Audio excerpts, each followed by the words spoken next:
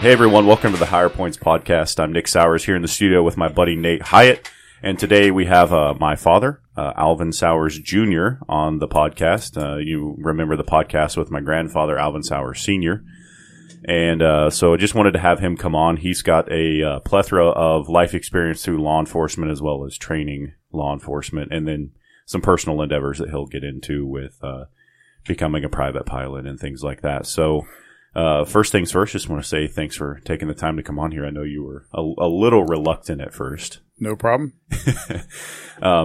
But I guess we just kind of start with, just basically where were you born, your family, where did you go to school, that kind of stuff, and then kind of go from there. So I was born here in Hutchinson, Kansas, and went to school for 7 years through my 7th grade year here in Hutchinson.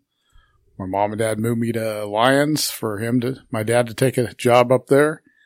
I graduated high school at Lyons High School. I stayed. They moved back to Hutch.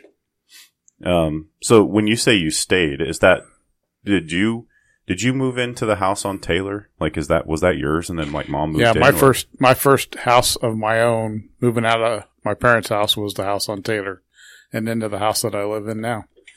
Which, that would be a cool story of like how you got the house that you live in now. We can talk about that. That would be a cool story. So just to make sure that I'm telling this story right. Okay. So you were a law enforcement officer in Lyons when you met mom, right? Yes. Okay. And then you met mom at Daylight Donuts, right? Is that where you guys She was working the night shift making the donuts. Okay. And so mom was also a reserve officer in Sterling at the time. Not at the time, but shortly thereafter. Okay. So my two cop parents met in a donut shop, basically. That's a true statement. How cliche. It is. Okay, cool. Wow. I'll tell that story correctly every time I tell the story of how my parents met. You never had a donut till you had one right out of the fryer. I'll have to tell you that. Oh man, I'll tell you, there was nothing better as a kid than, we would go to Daylight Donuts every morning with my mom. As a matter of fact, I slammed my finger in the car door the very first time behind Daylight Donuts because I distinctly remember that.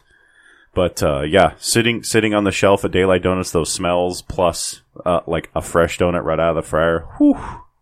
That's some good stuff right there. Maybe that's why I became a cop too.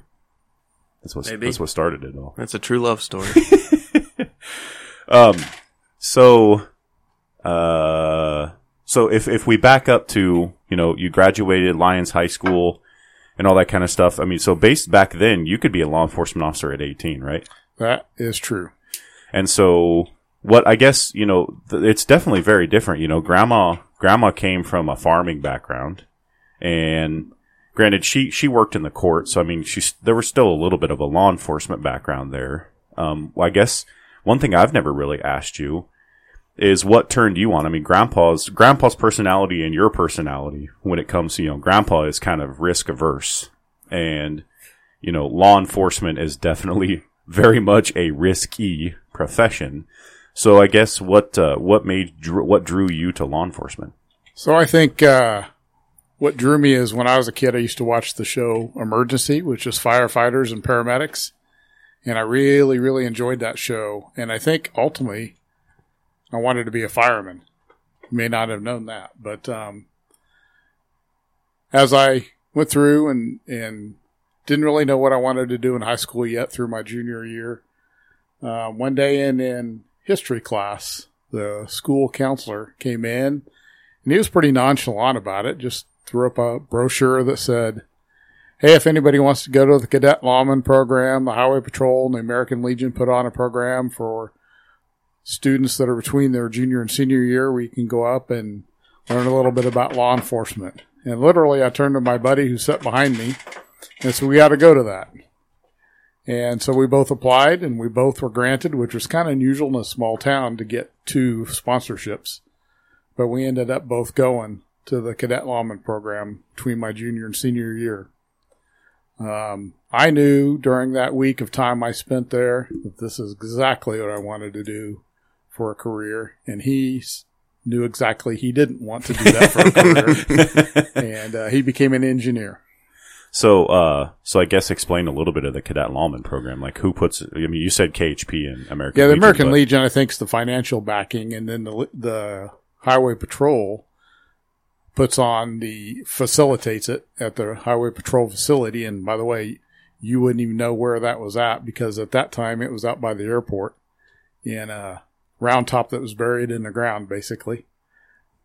And that was the Highway Patrol Academy. And at that time, they brought in a little bit of everybody. They brought in Salina PD, Salina Sheriff's Department, KBI, Wildlife and Parks, the Gaming Commission. At that time would have been administrative or alcohol beverage control. Gaming Commission was under that. Gaming didn't exist at that point because there was no gambling at all in Kansas. So you got a little taste. Plus, I mean, the patrol put their stuff on. You got a little taste of what all those folks did. We went out and shot 22 pistols on the range. We drove the cars on the driving course. We flew in the airplane to run radar from the airplane. And that was pretty cool. I did know at that point that I didn't want to be a highway patrolman. The city officer sounded pretty good to me. So you said you didn't want to be a trooper. Why was that? Like, what turned you off about that? I mean, there's tons of like career paths you could take inside. I think I like the investigation part a whole lot more than I like traffic. Where a city officer could still do some traffic, because I think that was fun. I did a lot of traffic, but I also liked the idea of being able to do investigative work. Oh, okay. So I guess let's back up a little bit too. There's a part that I know, like there was a gentleman that was on Lyons Police Department that was a little influential to you that kind of helped also push you into law enforcement. That now his great nephew works Lyons PD, so kind of a little bit of a full circle. I don't want to say he's a great he wasn't a great influence, but he made me decide that that's the way I wanted to treat people. And his name was Skip Nichols. I was in the 8th grade, and I had a mini bike, and I would ride that mini bike from my house around the ball field, down the alley, and across the street up into my buddy's house, and he'd ride his motorcycle to my house. And I did it one morning in the summer, and that's all city property, so all the licensing requirements and lighting requirements on a vehicle apply. Well, he happened to see me, and didn't even have to stop, didn't even turn the red lights on, didn't even get out of the car. Skip was a Harlem Globetrotters, one of the original Globetrotters. I think if I remember right, he was about 6'7" or 6'8". Had a tough time getting in and out of the car, so he didn't do that much. He didn't have to. And that was towards the end of his career, so he was, I think age and all the athletics caught up with him as well. He made a very clear point of the 8 violations that I committed during that time frame, and of course I was scared to death, just to be frank about that. And he knew my mom worked in the court, and he told me that you have the lunch hour to tell your parents about this event, and I'm going to be in her office at 1 o'clock to talk to her, and you can share your side of the story with her. And that's one of the times of my life I learned that own up to your mistakes and take the punishment that comes with that and move on. And I did share that with my parents over the lunch hour. He did show up at 1 o'clock, and he did not write me any tickets. He was convinced my mother could take care of it pretty doggone well, which, by the way, she did. And although the punishment wasn't near as bad as I thought it was going to be, but part of it's because I owned my mistake. And I always treated young children that were making mistakes in my career the same way. Yeah, I do the same thing. I mean, I would definitely say that. And I guess it's also very situational, too. Just because you're a youngster doesn't necessarily always mean that you're going to get that. I mean, if you're a youngster that continually messes up, and then also I know that your family's not going to help hold you accountable, then, I may use the criminal justice system. But I can't tell you how many times I have called or text messaged, again, being in a small town, and said, hey, your kid did X, Y, Z. I'll let you handle it. And Derek was that way too. He goes, hey, this is a parenting issue. You need to let this be parented. So if we back up again just a little bit, or I guess now we fast forward. So back in when you first started in law enforcement, that was different than the way it is now. It was a highly sought after career. I mean, it was significantly more competitive as far as getting into it and, people applying and stuff like that, right? That would be correct. The vacancies that are out there in law enforcement today were not there. And so there was kind of a process in Lyons of getting to a full-time spot, which started, from my understanding of listening to you guys at break, it was like you kind of started on the merchant patrol, or that was a good way to kind of get your foot in the door to get to know the guys, the merchant patrol, and then you would move maybe to like a reserve or a part-time spot, at which point then maybe you would move into a full-time spot. Well, that's how some of them did that. That's not how the path that I took. Okay. I started my senior year of figuring out how to get on the police department and asking questions. And I went in and met with the chief. At the time, it was Dennis Luck. And I met with him and told him of my interest. And he said, I can put you on as reserve. I don't have any full-time spots available, but if you want to work as a reserve. And at the time, that worked out perfect for me because I was also going to college for criminal justice. That followed that next 2 years of my, after graduating from high school. So that worked out perfect for me to just do the reserve work, which means I didn't get paid. I just came in. Usually for the first year and a half of my career, I rode with somebody every time I was out. So I was on the job training. So you still had all the same law enforcement, quote unquote, power under the law. You just weren't getting paid, right? Correct. So how did that conversation go with Grandpa when you were telling him you wanted to be a cop, Grandpa and Grandma? My mom was all for it. My dad was less than impressed. I remember a father that was the same way. Mostly, and my less than impressed with you was different because I know the job and I knew the headaches and I knew the heartache and the shift work and the holidays and I knew all the headaches that went with it. Where my dad was just said, I don't believe you have the guts to do that. I don't know why you would want to walk up on a car. Well, and also, didn't he also have, like, when you wanted to buy your first gun, because you needed a gun, obviously, that wasn't there also some contention there? And what was that? Do you remember? So, 357. Is that the one that got stolen? Yes. Okay. No wonder you were so salty about that. Yes. Okay. Yeah. So it was I'm assuming it's Smith & Wesson? Yes. Was it a wheel gun? Yes. And how were you letting somebody borrow it or something? Is that how that worked? And then like a guy at a flooring company stole it? Yes. Okay. And it's no longer entered in NCIC? That's what I understand. Have you gotten a call about a validation lately? Oh, don't think I ever got one. Yeah. So that's why it's not in NCIC anymore. Know. So did you ever have any issues? Like, I mean, did you also have an issues considering where I was going to work and who I was maybe going to be working for? Did you have issues there as far as like the leadership or anything? Me to you? Yeah, right. When you went in law enforcement? Not really. Okay. It was really about, law enforcement, as you well know now, law enforcement's not a great moneymaker.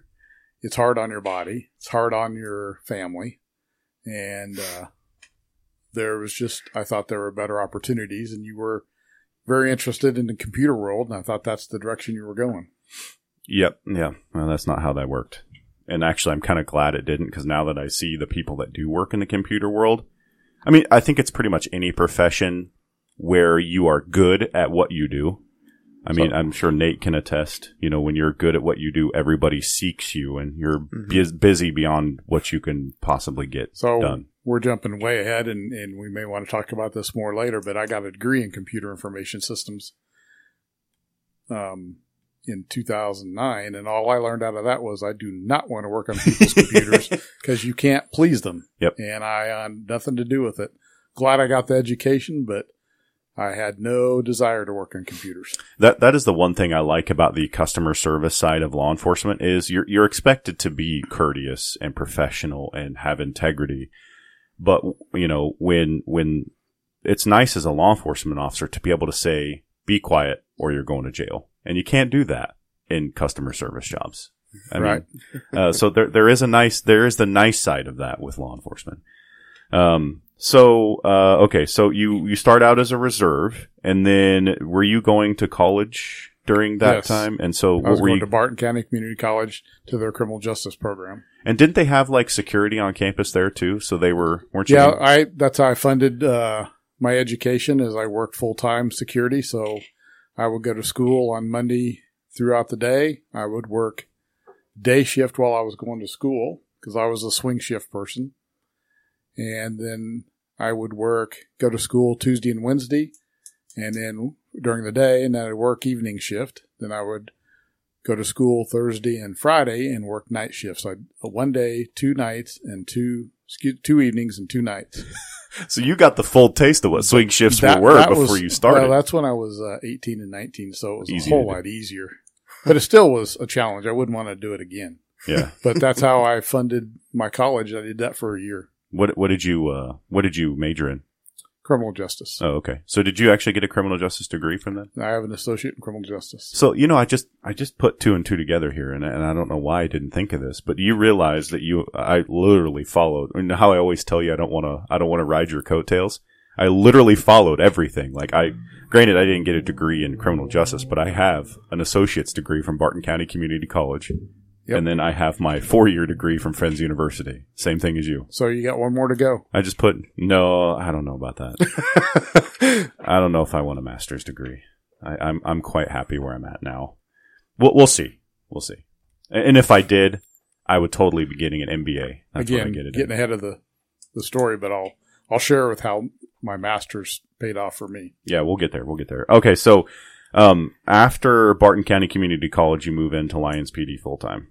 How did that work out? Before I finished Barton County, in November of 82, I was 3/4 of the way through my associate degree, and they had an opening. I should probably share how I kind of got that position. I went in and started working the second year of college. I worked full time at the jail as a jailer. And there was only 1 jailer in Rice County, and it was an evening shift. Other than that, everybody booked their own prisoners. So I was working the jail, still working reserve, and somebody didn't show up on the shift for Lyons PD, and the chief asked the sheriff if I could come out and work that shift. And what? I have no idea. The sheriff did not want me working for the PD at the time. Who was the sheriff at the time? Bill Thompson. Okay. I never did meet him that I know of. And he agreed. So I went out and worked the shift. And I went to the chief the next day. And see, Bill had left the PD to be sheriff. He was our sergeant, and he left PD to be sheriff, so that opened a position. And I went in after I worked that shift and told the chief, I said, I really want that job. And he hired me. So I started working. So did the person that not showed up, since they called no showed, was there a spot open then, or? No. This was, he went to a funeral and he got the wires crossed on whether he was approved off or not. So It was all good. Okay, got it. So the chief said, okay, we'll hire you. And since I was still going to school, I worked 3 to 11 constantly. That way I could go to school during the day. And at the time, my last semester of Barton County, I had enough hours cumulative that I only had to go to class 1 hour a day. Every day I had to go to class at 1. And so I got back home at about 2:35, got in uniform, and went to work. That is insane. Could you imagine in today's law enforcement age of just pulling someone out of the jail and throwing them on the street? That is insane to me. Well, remember, I'd been a reserve at that point. Probably a year and a half. Okay. I mean, but even still, I mean, that I guess, okay. And they called me the seat cover, by the way. I don't know if you ever heard that. No. Because every Friday night, usually I got somebody to cover my shift at the college for security on Friday nights because I wanted to go out in the street. So I'd work Friday night from about 3 in the afternoon till 6 in the morning. So you were riding that hypervigilance roller coaster. Oh yeah. But I was loving it. Okay. So I guess, so when did you actually start? So when you talk about your law enforcement career, do you factor in your time as a reserve too in your experience, or do you just take it from when you were full time? I typically just say my full time.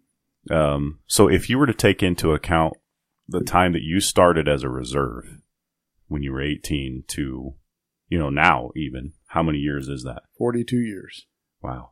Longer than I've been alive. That's for sure. So, everybody always kind of likes to hear, some of those cool stories. So I guess let's start the first cool story. So we talked about the house on Taylor versus the house you are now. So how did you learn about the house that you have now and then move into it? Let's just start with one of the cases that I worked was a young couple who was struggling to meet their needs financially, and they had a land contract on a house, and the land contract was about to be breached. So, in an effort to find some quick cash, they went out and picked a bunch of ditchweed. Nice. And the most marijuana I've ever taken out of a house came out of the basement I now live in. Fast forward, that sounds really bad. So fast forward a year later, the house sat vacant, and I figured out who the owner was and discussed that with the owner. We reached a land contract, and I bought the house on a land contract.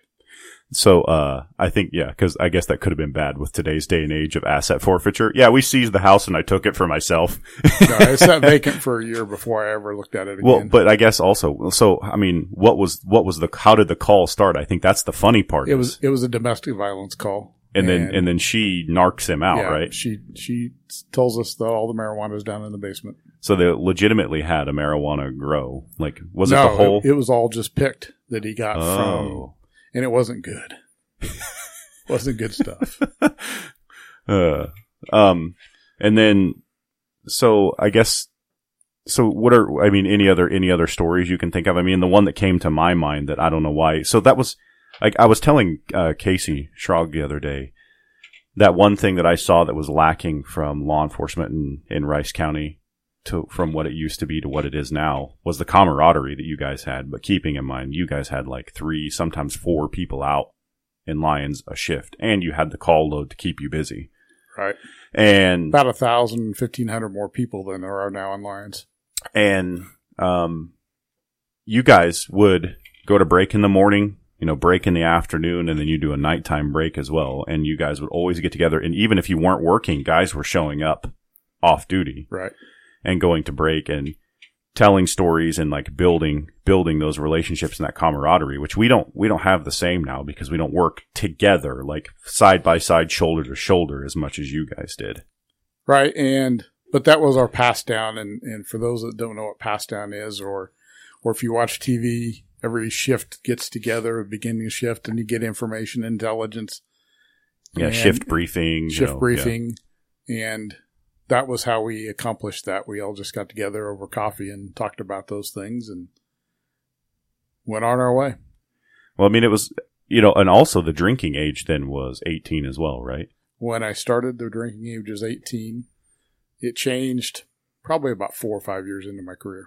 But I mean, I think that probably also factored into your call load as well. I mean, you had a lot more younger people getting drunk. Yes, we had lots of fights at the 3-2 bar. And so, and that's another thing too that doesn't exist anymore is 3-2 beer in Kansas doesn't. And that's pretty recent though. Yeah, that's recent.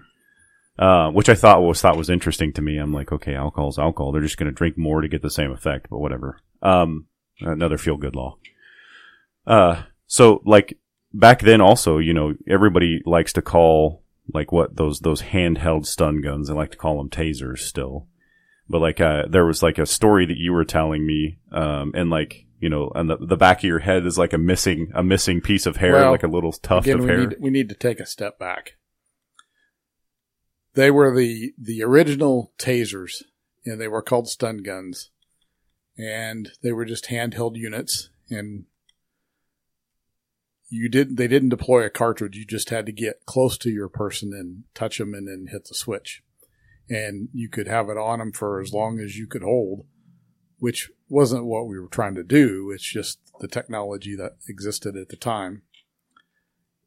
And so we're amazed by these, young cops and new technology. And their toys. And I'm working night shift one night, and we have a attempt to locate for a pretty significant crime. I can't remember. It was one of them where I don't know if you guys still have road barricades that you could go up if they want to set up barricades in a region. There's like Main and Grand was the barricade point. So you could, that traffic's always going to cross Main and Grand in Lyons. So I was sitting in Main and Grand watching for whatever the attempt to locate was for. Bored at 2 a.m. And this grasshopper had jumped up on my rearview mirror of the car, and we'd zapped bugs before, and they would go down, and then they come back to life, or they come back. So I got my shocker out, and I zapped the bug. Well, the mirrors are metal. So what that did is it shocked the bug and me. And it came back down my arm and back down into my body. So I shocked myself. And from that point on, it never really worked right. So every time I would use it, it'd shock whoever I was shocking and me too. But you didn't have it replaced?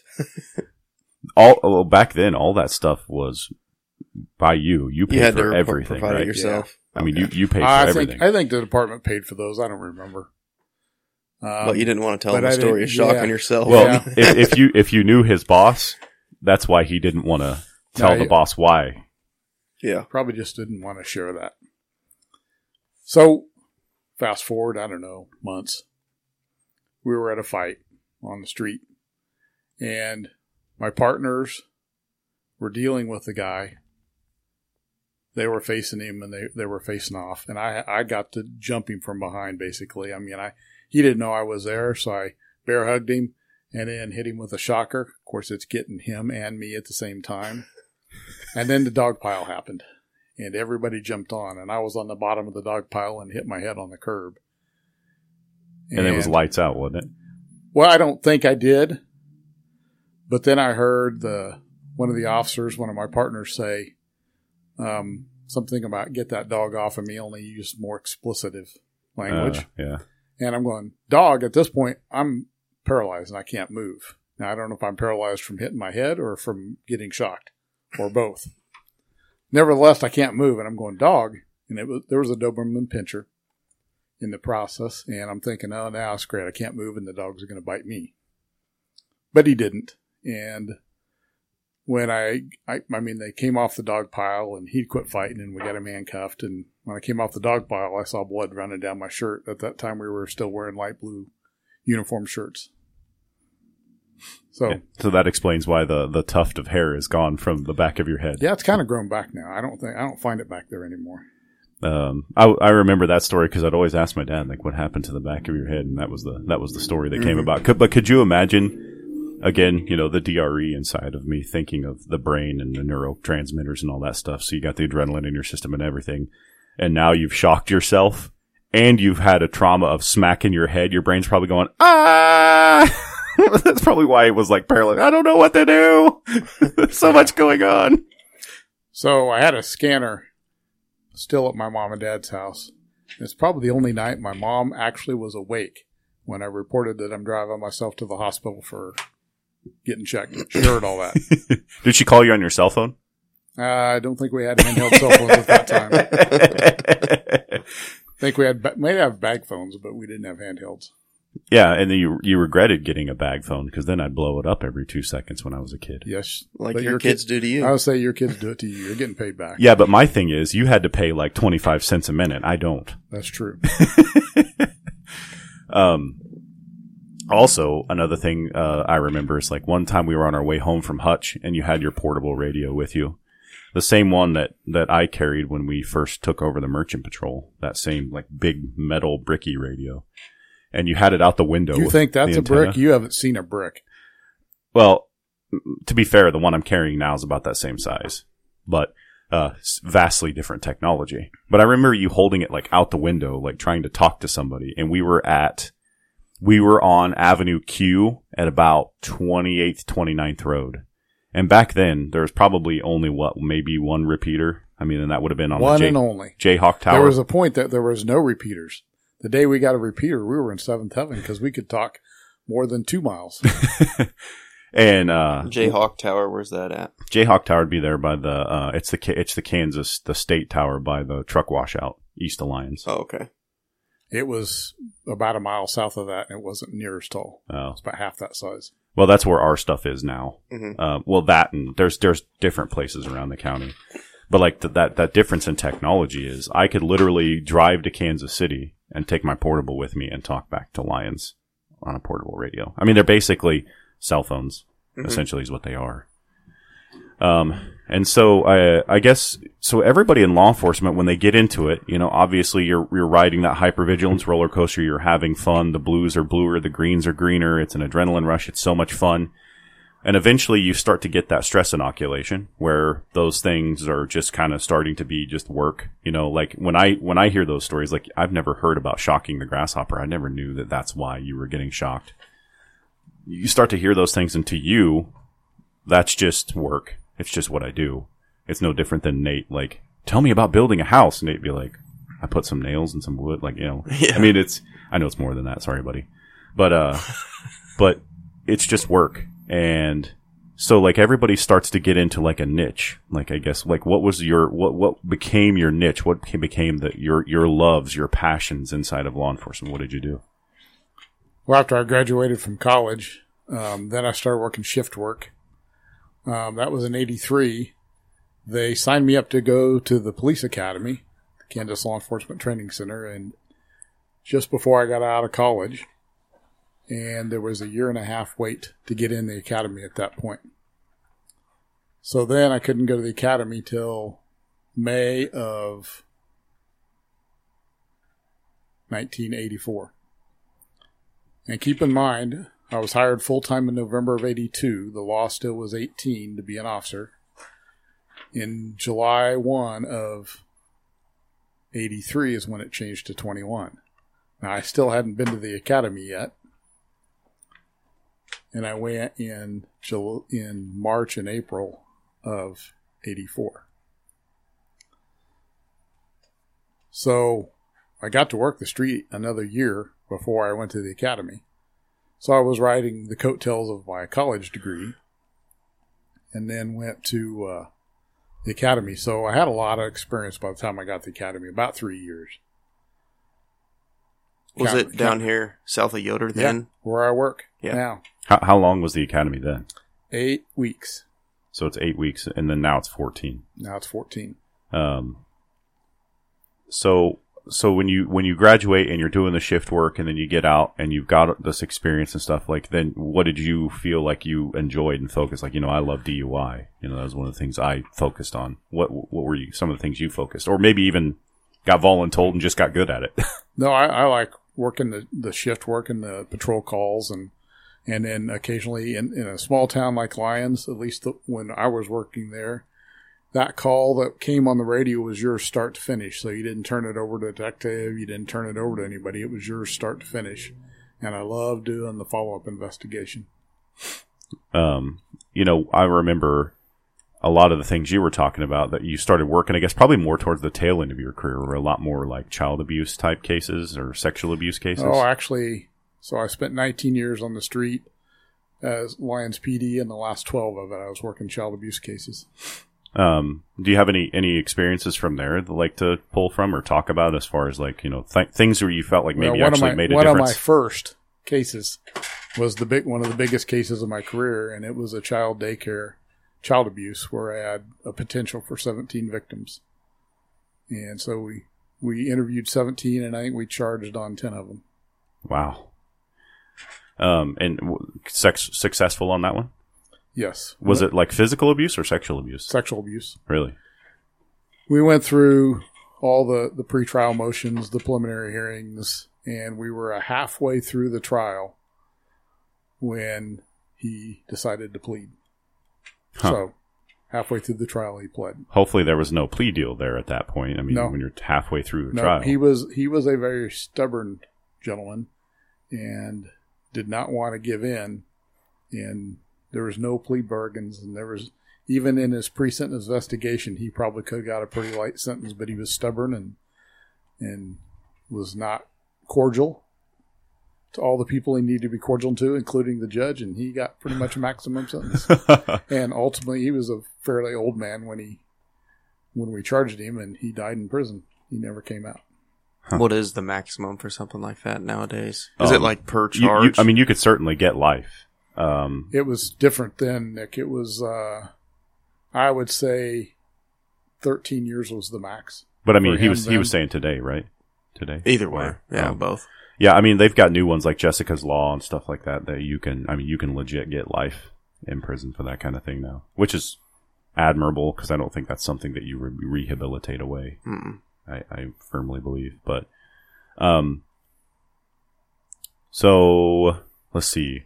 I guess another interesting case that you worked is, if you want to talk about this one, is you get dispatched to an unattended death.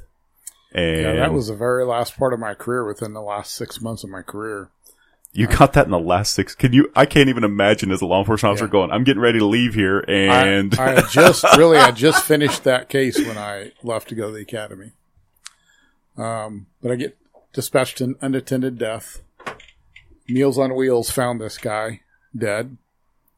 And I got there and he was a terminal cancer patient and was very elderly and didn't really think much of it. No signs of forced entry or anything that made you think anything weird? Nope. So I just worked it as an unattended death. Back before the days of you work all those deaths like a homicide until you prove differently. We didn't. So I, as a stroke of luck, coincidence, however you want to put it, I ended up dispatching a couple of shifts, which I did that off and on throughout my career. And my boss would they'd be short dispatchers, and he'd say, "Go dispatch for a week. You're the second person out on the shift. They need you." So that's another thing that would be unheard of today. I thoroughly enjoy dispatching. So I'm dispatching, and I get a anonymous call, and the caller said, "What happened last Friday," which was when I worked that case, I think this was a Sunday evening, "is not right." Now, I didn't connect it at that point that was the same call. I know there were some drug units. There's a task force and drug unit in Rice County at the time, and I knew they were doing some work, and I just thought it was something to do with that. And about a half an hour later, another call came in where they said, "I want to talk to the duty officer in Lyons." So it was sent the duty officer in Lyons to that call, and he came back and with a statement in his hand, a written statement, saying that my unattended death was a homicide. And I went, "This is not good." What?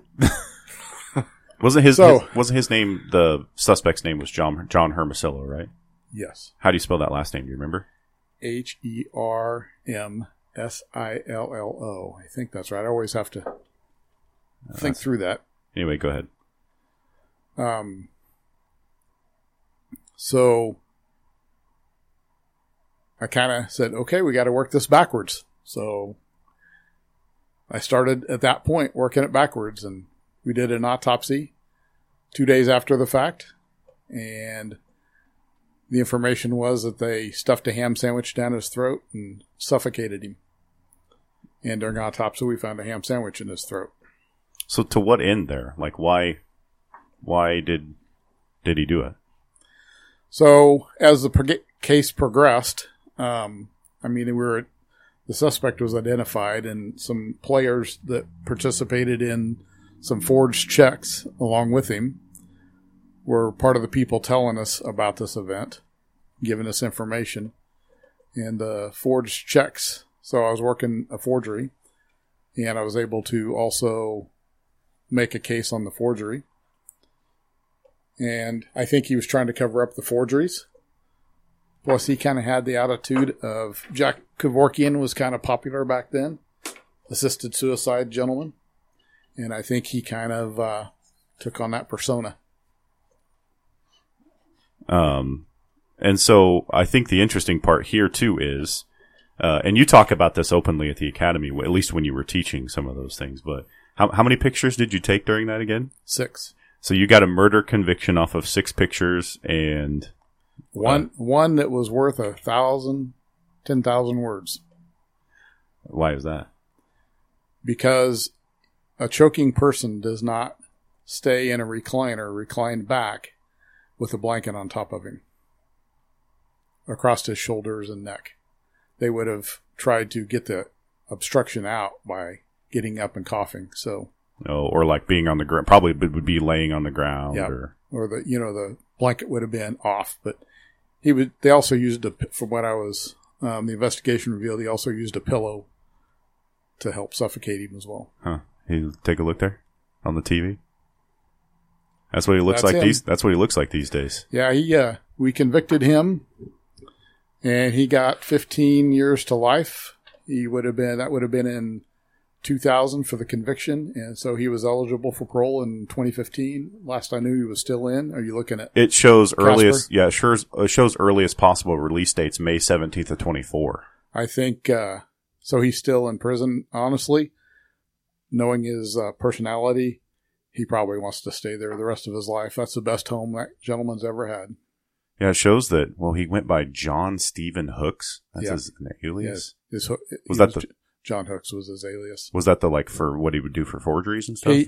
He had different family members and took on those names from family histories, divorces and stuff. Huh. Well, he's been there since 2000. He doesn't have a whole lot of disciplinary reports. For the whole time he's been there, he's got 6. And they're pretty small ones. Other than the use of stimulants and sedatives, that's a pretty big one. But he's been Topeka and then Lansing. That's where he's been the whole time. Yep.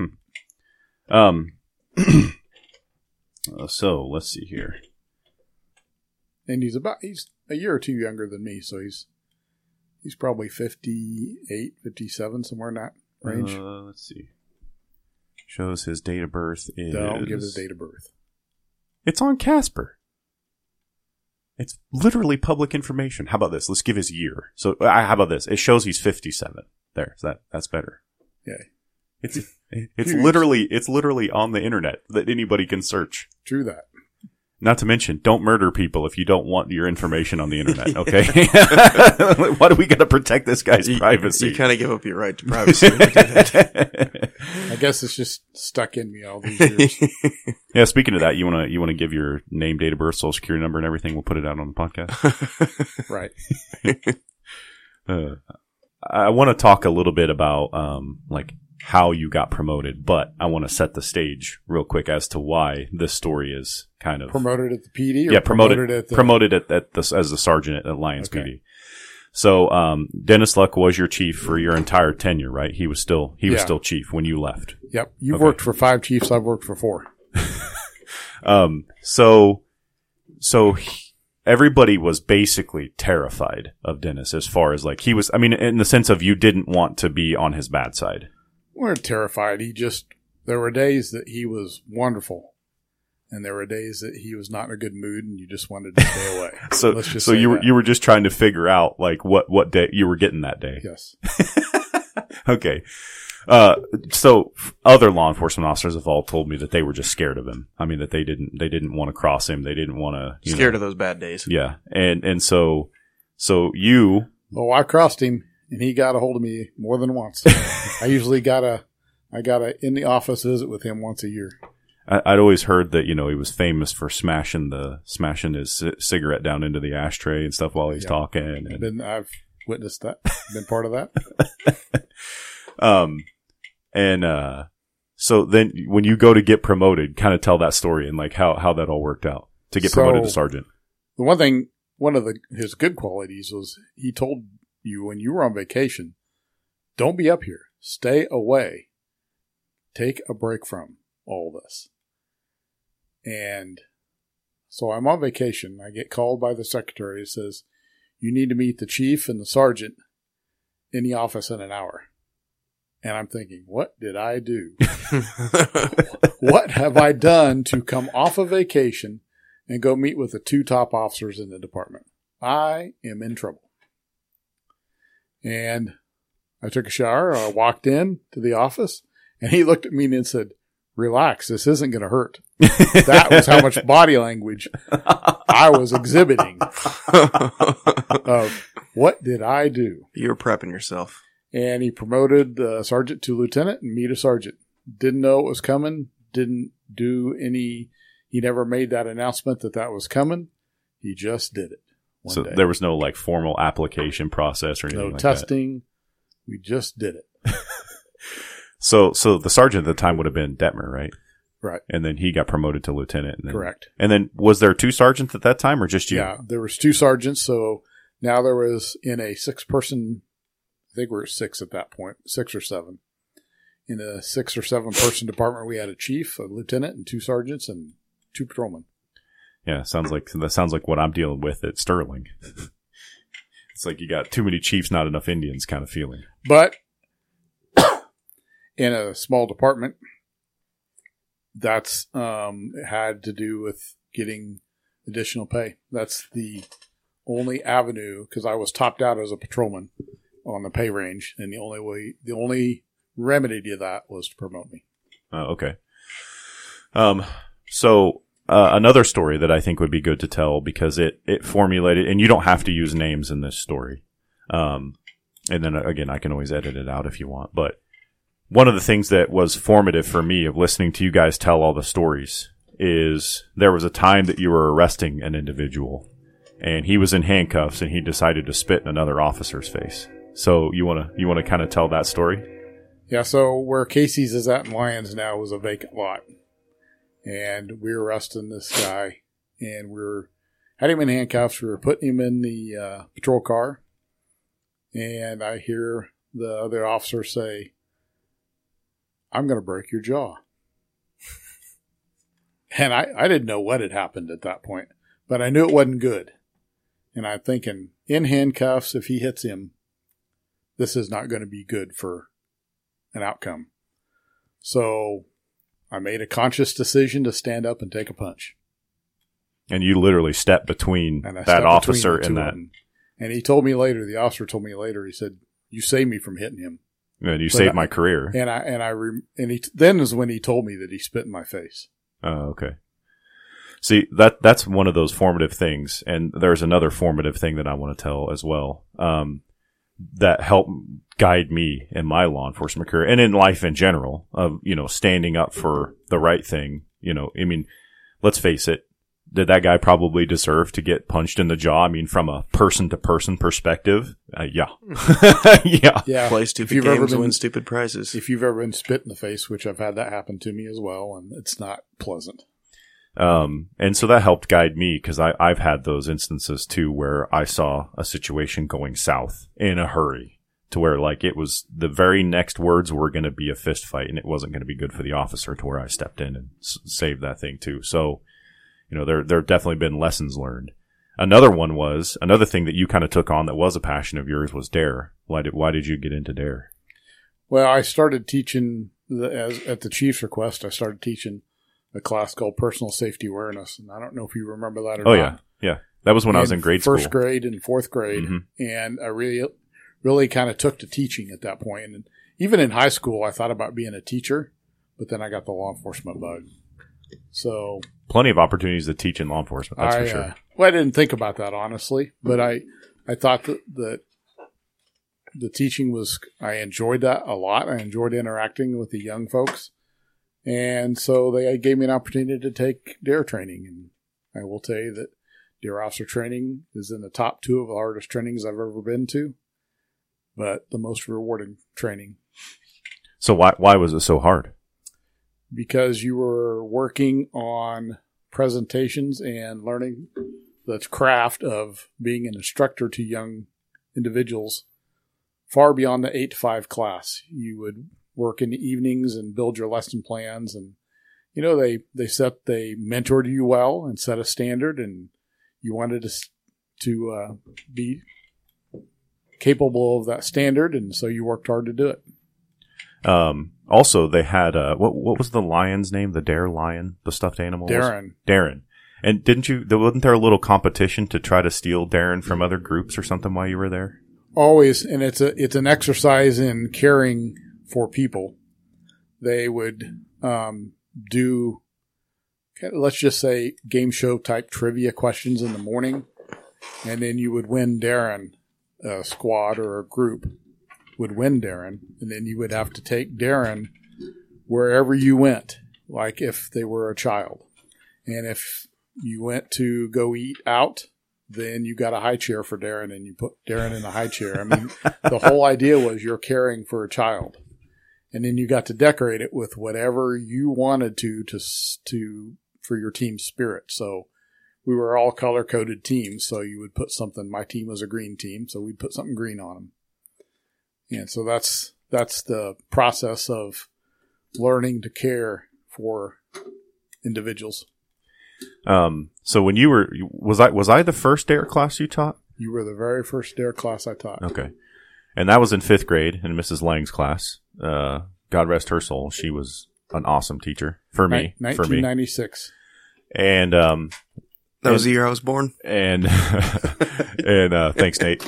The guy's silent until this point. And he decides he wants to talk. Thanks for adding substance to the conversation, Nate. I've been working for almost 15 years by then. But anyway, I remember, and I've told you this story many times, I know. I remember you were showing the difference between kind of like the difference between a rude cop and a nice cop. And I remember during that time that, what are you doing over there breaking? You might want to mute my mic. Do you need a moment? Do you need a moment there? And I remember you were telling, you had these big, thick, square sunglasses that wrapped around the side that you always wore skiing. I remember they were purple frame. Yeah, mirrored. And everything like that. And you sat a student in a chair and you acted like you were doing a traffic stop with them. And you had the sunglasses on during one of the traffic stops and you were rough and you were gruff and it was like, give me your license. And then like you'd leave.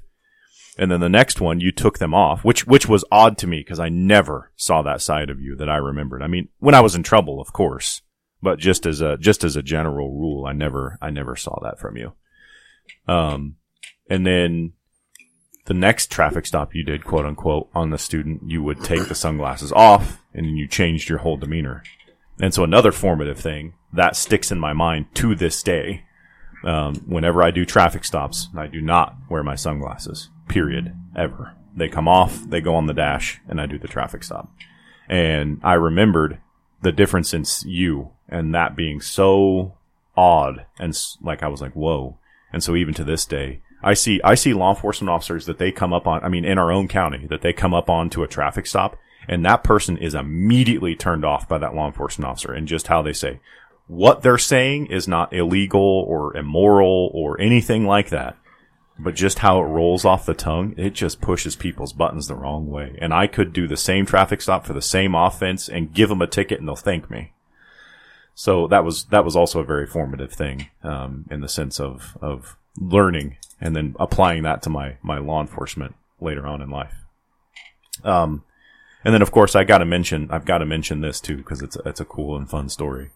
And you'll laugh when you hear it, is like, so I don't remember why you did this, but you got a Black Hawk to come into the school. What was that? That was for DARE for something, but the Air National Guard had a program for drug abuse, reduction, and they would use them to fly into schools and pass out anti-drug, information and be part of the war against drugs, as they would call it in that time period.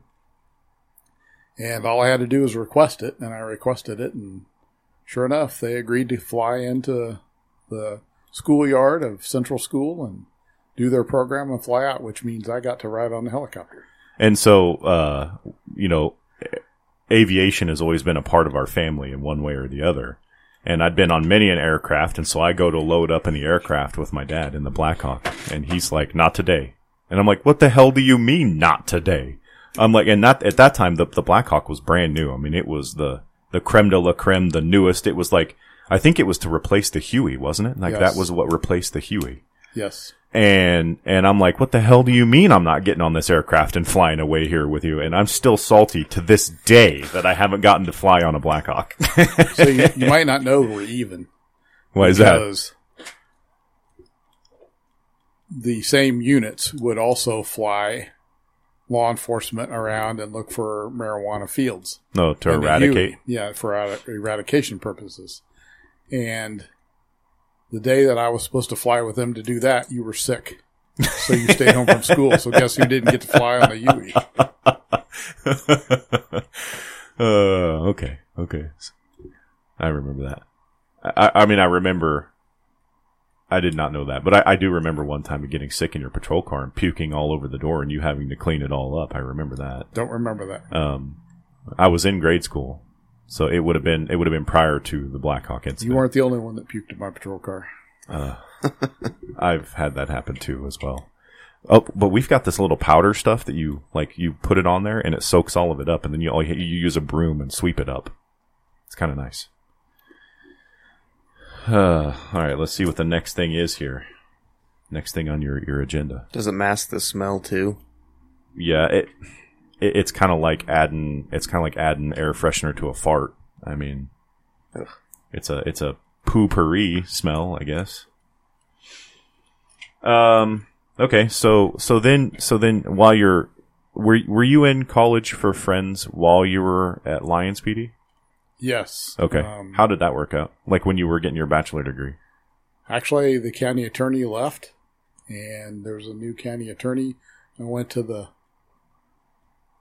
voter caucus or whatever you call the appointment process, and I watched some of those attorneys and went, well, if they can do it, I can do it. I was motivated by that. And you mean get a degree? To get a degree. Okay. And I thought, it's time for me to go back to school. So I started slow. I took 2 classes at Barton County through the night courses there at Lyons High School. 2 or 3. And then I went full bore into going to friends one night a week. That was problematic with shift work at the time I was doing that. So I made an agreement with the boss. I could work any shift except 3 to 11. So my class was on Monday nights, and some of our days off were Sunday, Monday. So we agreed that any time I was working 3 to 11s for the next 18 months, he'd give me Sunday, Mondays off. I could still work nights. I could still work days. And that's how I went back to school. Went to school one night a week for 18 months. And there was no online school back then either. So it was that. No. This was a degree completion, and that was the new thing. And you went one night a week and went with the same cohort and I love it. And that's how I did my master's as well, is you do one class at a time. So I don't have homework from 5 or 6 different classes. I have homework from one. Yep. And I liked it a lot. That makes a big difference, I feel like. And it was very work friendly. So they knew this was adult learning. So you could, if you were working and you had to get supper and eat supper while you were in class, they were totally cool with that. Yeah, I did something similar. We didn't have a cohort though, but I only still did like the one class for like 3 or 4 hours on like a Monday night. And they were really cool about it too, really understanding, almost too understanding, because there were some people, and keeping in mind the times are different, but there were some people in my classes that were younger. They were in their early 20s, mid 20s, because they were there on GI Bill stuff. They were in the military, and they lived at home, and they had no children or anything like that, and they magically couldn't get their homework done, which at that time I had 3 jobs, working for MTC, doing the route for you at night, and being a cop, and raising 3 children, and I managed to get my homework done. So, but they were a little too understanding sometimes. I'm like, seriously? But yeah, they were really cool too. Like, I would always go to Cinnamon's Deli and show up every time with Cinnamon's Deli and eat my food there and get through the class. It was kind of cool. So you get your degree in computer information systems, which serve to teach you that you don't want to work on computers, you said. Correct. What made you choose that? I mean, what was the drive to that? I just loved working with computers. And let's face it, computers weren't going to be disappearing anytime soon in the scheme of the world. So, for historical purposes, your audience, that would have been in the Windows 98 era. I was in that era. Yeah. So when it was really kind of taken off. Booming. So then what made you make the decision that, because let's face it, when you get into this job and you're in it as long as you are, it's not you're not in it for the money, obviously. It's a calling. It's in your blood. It's in your DNA. What made you make the decision that, with as much as you liked the patrol and all that kind of stuff, that you wanted to leave the street and quote unquote, leave law enforcement, which you didn't really do, but, and make that transition to the academy and teach? I think looking back, I would tell you that I was probably saying that I needed to be away from the child abuse cases. I'd done them for 12 years and I needed a break, but there was no break in sight. So I was looking for a way to change. And I figured out of my class, my cohort in college, I'd be the last one to change jobs, and I ended up being the first one to change jobs. I graduated in May, and I took the position at the academy a month later. Did you go through the whole hiring process in that time, or did you start it before you? I was going through it first part of May and through June, and took the job and actually started in mid-July. I remember that transition like quite vividly because it was like I couldn't open a can of Poppin' Lions without anybody knowing about it. Which continued after you were out of law enforcement several times. I remember one time I was doing a street race and I had my car. You were working at the academy. You were not on the PD. You weren't even part-time for them, nothing. And we would always meet back up at the old car wash across from Subway in Lyons. And my phone rings, my old Motorola phone that had the QWERTY keyboard that you had to type C or 2-3 times to get the letter C, you know. And my dad goes, "Did you win?" And I said, yeah. And he goes, "Knock that shit off." Click. That was all I got. I was like, okay. And then another time when I was working for Pratt County Sheriff's Office, I got a ticket, my first ticket ever, out on 61 between Pratt and Hutch. I was coming here to do a concealed carry class. As soon as the trooper clears, my phone rings. My dad goes, "So did you get a ticket?" I'm like, what the how do you know these things? I'm literally 40 miles from you right now. And at that time, there was no radio interoperability. Like right now, I can listen to KHP. I could even talk to them too, but I scanned them in our area for our trooper. That didn't exist when that happened. Mm-hmm.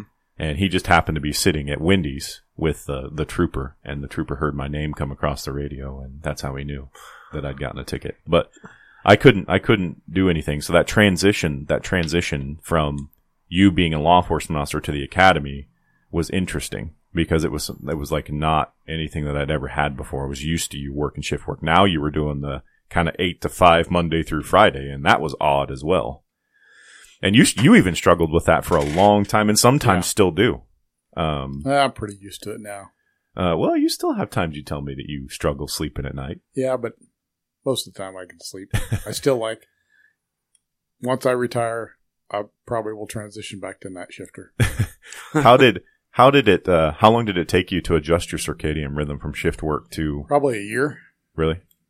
That's crazy. I would sleep during lunch hours.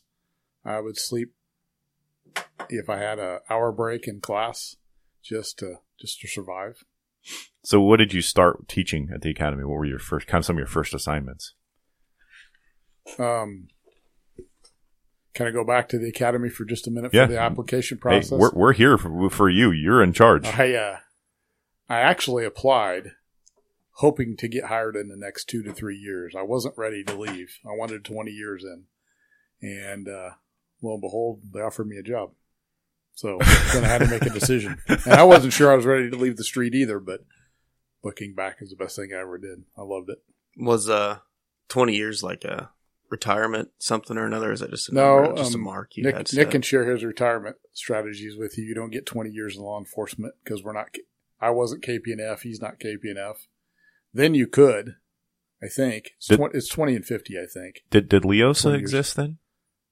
Is what? Did LEOSA exist then? I don't know what you're talking about. The Law Enforcement Officer Safety Act, where you could concealed carry as a law enforcement officer nationwide and all that stuff when you quit. That didn't happen until about 4 years after I went to the academy. So that would be a 20-year mark on LEOSA would be a good thing LEOSA is that Law Enforcement Officer Safety Act.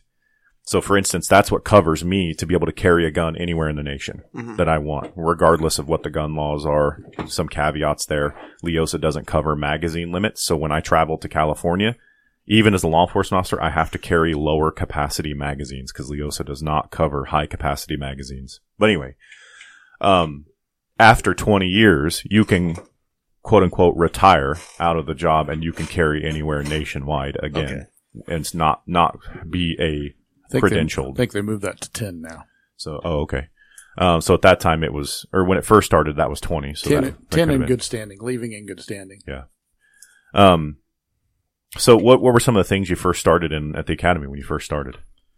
So I first started teaching juvenile code, emergency vehicle operations. I didn't teach firearms for the first year I was there because they couldn't get me in a fire instructor school. They were full. I taught collision investigation. Those are I think were my classes that I taught when I first went. I remember watching some of the videos from when you went to Artesia, New Mexico, which is where you went to get your certification, right? 3 weeks into the job, they sent me to Artesia, New Mexico to be a driving instructor. And I really thought if I fail this, I'm going to be fired 3 weeks into the job. That's some pressure. And that is not the case, but I didn't know that at the time. I still can't even believe that, like at the academy, that you do that. What, week of EVOC? Is it a week? Yes, 2 days of classroom and 3 days of driving at this point. I mean, I could not believe that they paid me to literally go out and basically tear up cars. I mean, that's essentially what it is. I mean, there's much more to it. Tear up cars. It is wear and okay. Lots of wear and tear. That's what I'm talking about. We're not tearing cars up. Right. That's what that's what I meant. Like, cause I'm like, if you asked Rick Tomer to take his precious cars out to the EVOC course, what do you think he's going to say? He'd say, "You're not tearing my car." Exactly. Thank you very much. And so, that was amazing. So what was it like doing that for 3 weeks? Cause I'm sure that you got the whole plethora of things that you guys don't probably teach. I loved it. That's the one piece of teaching I miss is driving instruction. I thoroughly enjoyed that. I love to see the light bulb come on. The only time that I have been terrified in a car is driving at high speed with him, but he managed it. We didn't die. And I learned a lot of things as a result of you in your driving school, because you tested a lot of teaching techniques and learning on me. Like when I would drive, he would literally pull the wheel and pull me off the side of the road and be like, "All right, now get back on there, nice and easy. Hey, it sounds worse than it is. Just take your time, get back on, don't overcorrect. Driving with your headlights on." Off-road recovery. And then also I remember one time we were in front of where Casey's is now. He just reached over and turned the key off. "All right, get to the side of the road. You have no power." And of course, power steering's gone. I remember one night was very fun. Statute of limitations did out on this. We're good. It's a traffic offense. He was teaching me how, like, if the car would start skidding, like how to recover from a skid. And so that was your pink Toyota Tacoma at the time. And it was very, very light in the rear end. So one day it was very icy out, and he let me just literally drive around Lyons. And it was like, again, I was out with you at way late hours. I was always a night owl. So we were out late, and no cars out, no traffic, nothing. The town shut down, and we'd go around the corner and he'd say, "Goose it." And then it would start sliding, and then I had to recover from the slide. And man, we did that forever. And man, that was so much fun. And then you'd put 4-wheel drive in and say, "See how it pulls versus sliding." And I can't tell you how many times those lessons have saved me as a driver on the road. Like, not even just as a cop, but yeah, just as a driver, or reacting to stimuli of having to get out of an accident or avoid an accident, saved me many, many, many times. But like father, like son, again, we both have had our fair share of damaging patrol vehicles. I definitely inherited that in my DNA. But we did find out I no longer have the record. Angie has the record. Does she? If she has the record. So it's not, and Ehrlich is quickly catching up on that. So I'm good to go. I no longer carry the torch. Hold on a second.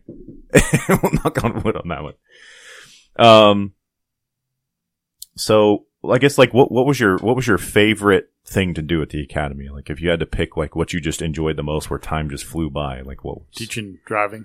So, like, as far as, like, you were driving, or you were sitting in the passenger seat teaching someone how to drive?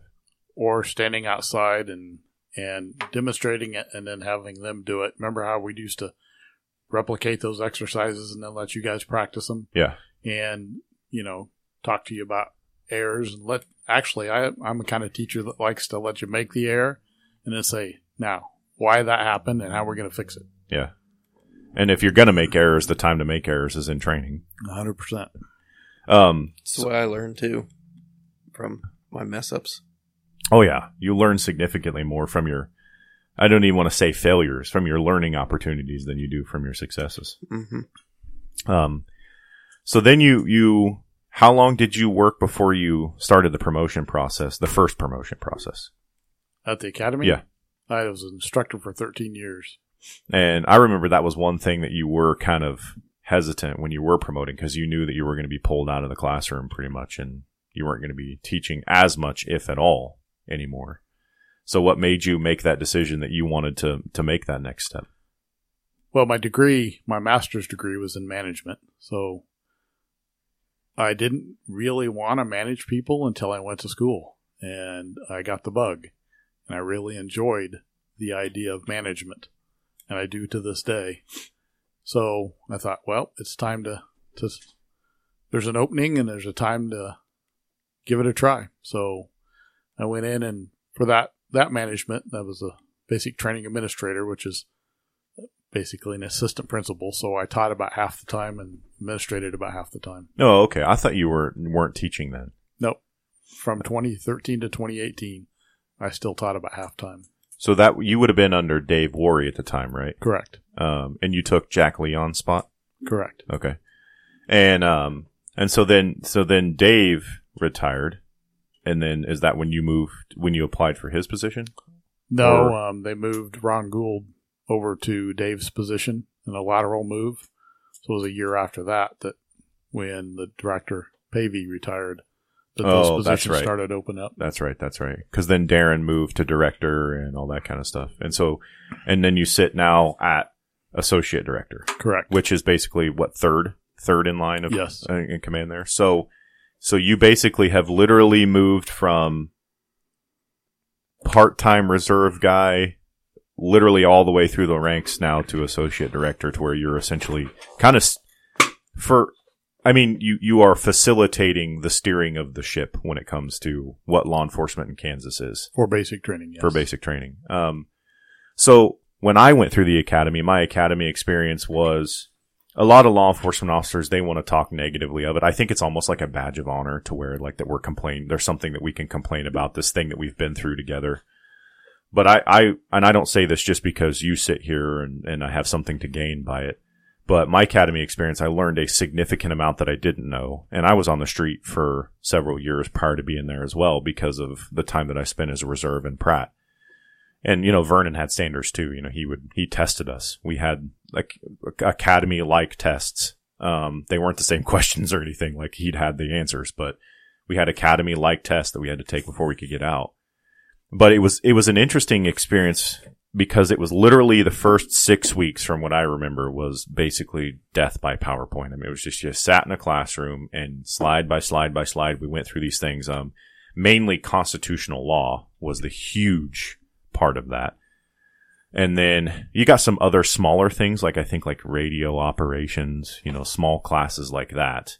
But then eventually you moved out into kind of more hands-on-y, practical, then EVOC and then defense tactics. And then eventually, and you had a test every week, every Monday, if I remember correctly. Yes. Speaking of that, so when I took my first test, you want to tell what that was like being from the instructor side of things? Well, you never know how you're going to do, and I've seen my share of student failures, and I've seen my share of student successes, so I was probably just as apprehensive as you in your first test, and I saw your score, and there was a lot of relief. And from that point on, I didn't worry about your test the rest of the time at the academy. So were you a full-time instructor then, or were you yes. Okay. Yeah, he hadn't promoted yet. I was able to, there's a conflict of interest with him being my son, but the goal or the expectation was that I could teach him, I couldn't test him. Okay. So anything that had to require a testing or performance or written tests, somebody else had to do. So I didn't get to test him, which was fine with me. Yeah, I remember that essentially, you very much distanced yourself from that kind of stuff. And one thing I've also respected a lot about you too is like you really respect the privacy of things. Because let's face it, law enforcement, especially in Kansas, is a small community. Things get around. And, if I were to ever even mention anything, you would always be like, nope, can't talk about that. Sorry, go away. You always respected that. And that was another thing that I respect a lot too, that I tried to move on into my career as well. So going back to the basic training experience, like I still have my books behind my desk and I will open them up from time to time and reference them on things. I still have my books behind my desk. and I will actually open them up and reference them on things. Like when I started doing my first dealing with confidential informants, not something I do a lot of because, I have to be a tactician that knows a little bit about everything, and confidential informants and dope buys and stuff were not my forte. So of course, when I needed to know about it, grab out my academy books, open to that, start reading. Oh, okay. I remember this now. So it taught me a significant amount that I didn't know. And the thing that I thought was cool was that focus on constitutional law, because we literally are that line. Like I was telling Nate one time in the podcast, literally no person, no thing when I'm on the side of the road is keeping me from jerking someone out of a car, putting them in handcuffs, putting them in my car, searching their car, completely and totally violating their rights right there in that moment, right? Like nobody is forcibly keeping me from doing that. Now, I will be made to pay in a civil lawsuit and have to pay significant amounts of money.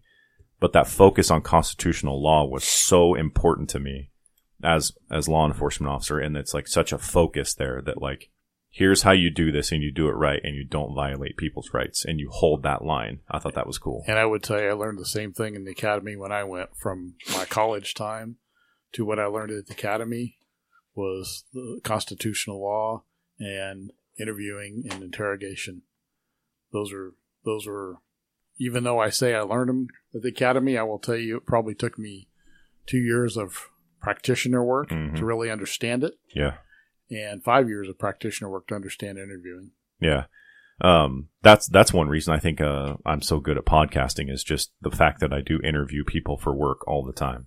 And I just know how to keep the conversation flowing, get the answers I want, things like that. So you're interrogating me, huh? Well, I haven't done the whole... Not just you, everybody. All 80 people that we've talked to. 40 or whatever. I have no problem asking uncomfortable questions. That's why I say, what's off the... What do you and don't you want to talk about? So I guess the thing that's interesting now, and even to me, is how has the basic training experience at the academy changed from... So you went through it 8 weeks. And then I went through and it's 14 weeks. So there was a change there. Do you know when that change happened from 8 to 14? Yeah, when I first started the academy, it was a 10-week format in 9 weeks, which means we did a week of it in night classes. So it was 9 weeks. And in 2002, we changed to 14 weeks. Okay. So how does the 14-week experience from when I went through, which I was at the 212th class, what are you at now? We started 315 Christmas, I'm getting old. Last Monday. I'm getting so old. Remember, though, we do 16 classes a year now, so they go much more rapid. Okay. So how does it change? How did you change it? Like, what's different? The academy is significantly different. So when you went, you're right. The first 6 weeks were pretty much lecture and PowerPoint. And there was 60 or 64, 68, somewhere in that range in your class. That's why we had to do a lot of lecture.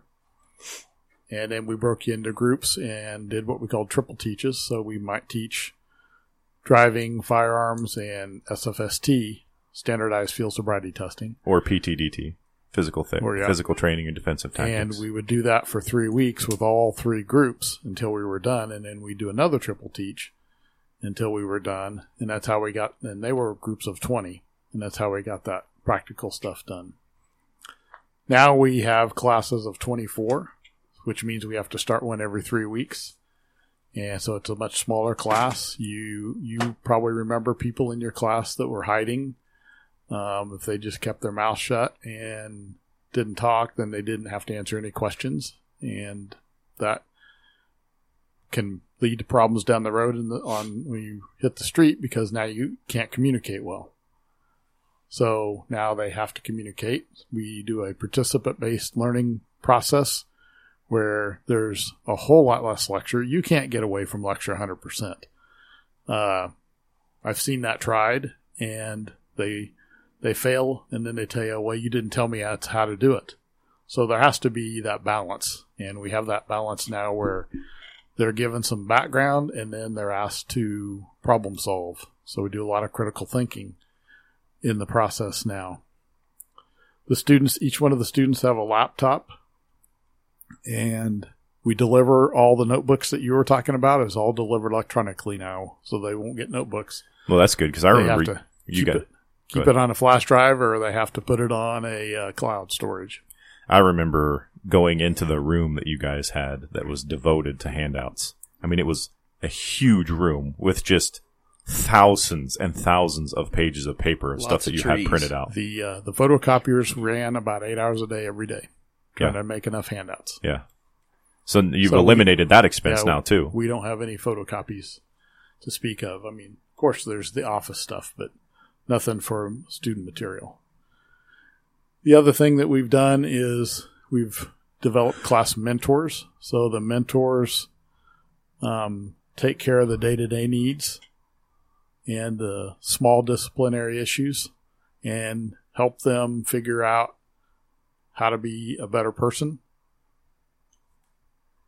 We also do performance testing, which there was some performance testing when you went through, but if you didn't pass, there really was not that much consequence, where now there is a consequence. You cannot be certified if you don't pass the performance testing. So now there's a weekly quiz for 10 of the 14 weeks, and then every 3 weeks there's a benchmark written test and a benchmark performance test where they have to show us that you can regurgitate certain information and that you can also do perform it, yeah. It's a competency-based learning style. Not only do you know how to do it, you have to show us you can do it. And we've had some failures that they get one chance at the end to take a retake, just like a typical state board for an EMT or a state nurse or a law degree. So we give them another retake opportunity, and if they don't make it, they don't get certified. And so is KLATC accredited in some way? We are working on that currently. CALIA, and I can't tell you what it stands for right off the top of my head. You can pull it up there if you want to. But is that like a federal certification then, or is it? Yeah. And we're working on that certification. We have our first mock assessment in about a month and a half. So do you do a lot of research like into other states and what they're doing and communicate with these other training centers? Mostly it's developing policies and procedures to make sure we're following some kind of best practice. Mm-hmm. But we do, as we were redoing the curriculum, so in 2018 when Darren Beck took over director, there was a push to do a new curriculum, complete new curriculum, which we have done that. And that's when we went out to these other states. And we traveled to other states and visited with them and made sure that we're doing best practices. So it means the Commission on Accreditation for Law Enforcement. Or the Commission on Accreditation for Law Enforcement. Yeah, is what CALIA so we're means. working on the CALIA process as we speak. And I think one thing that everybody hears CALIA and hates it and all this other kind of stuff, and they think that CALIA is like these set of handcuffs that ties you into doing things, but it's not that way, right? You were saying that basically CALIA says, you have to have a policy on, say, use of force, but, you kind of write it your way. There's CALIA accreditation for law enforcement agencies and CALIA accreditation for training academies, two different animals. Okay. So we don't have to have a policy on use of force, but we have to have policies about how we train. So how we manage students who fail, how we manage But it doesn't tell you really the how. It doesn't tell you how you have to do it. It says you have to show a process. Yeah. So, I mean, it's not nearly as handcuffing or constraining as some people make it out to be. Well, the part that's tedious, and it truly is tedious, is then you have to prove that you're doing it that way. And proofs come in the form of pictures, documents, some metric, some testimony, some metric, and collecting those proofs and matching them to the CALIA standard is pretty tedious. So what does a CALIA accreditation gain a training academy?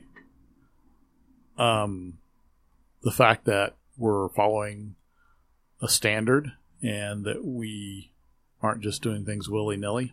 So does it basically protect, I shouldn't say protect you, but does it give you an extra layer if someone were to say sue you and say you weren't training adequately or something like that? Or I don't really think it it might help that to some standard, but it also, when you're looking for funding opportunities, it gives you the ability to say that we're in line with best practices.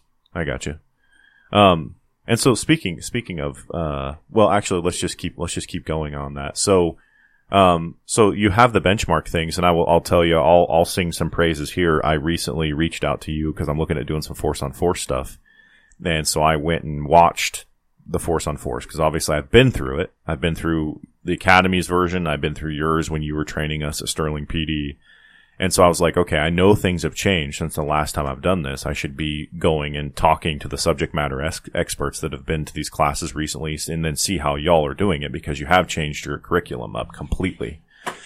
And the one thing that I thought was the most amazing and was awesome at what you're doing is when I sat and I watched without, I'm not going to give any tactics here or anything, but I watched low light vehicle stops.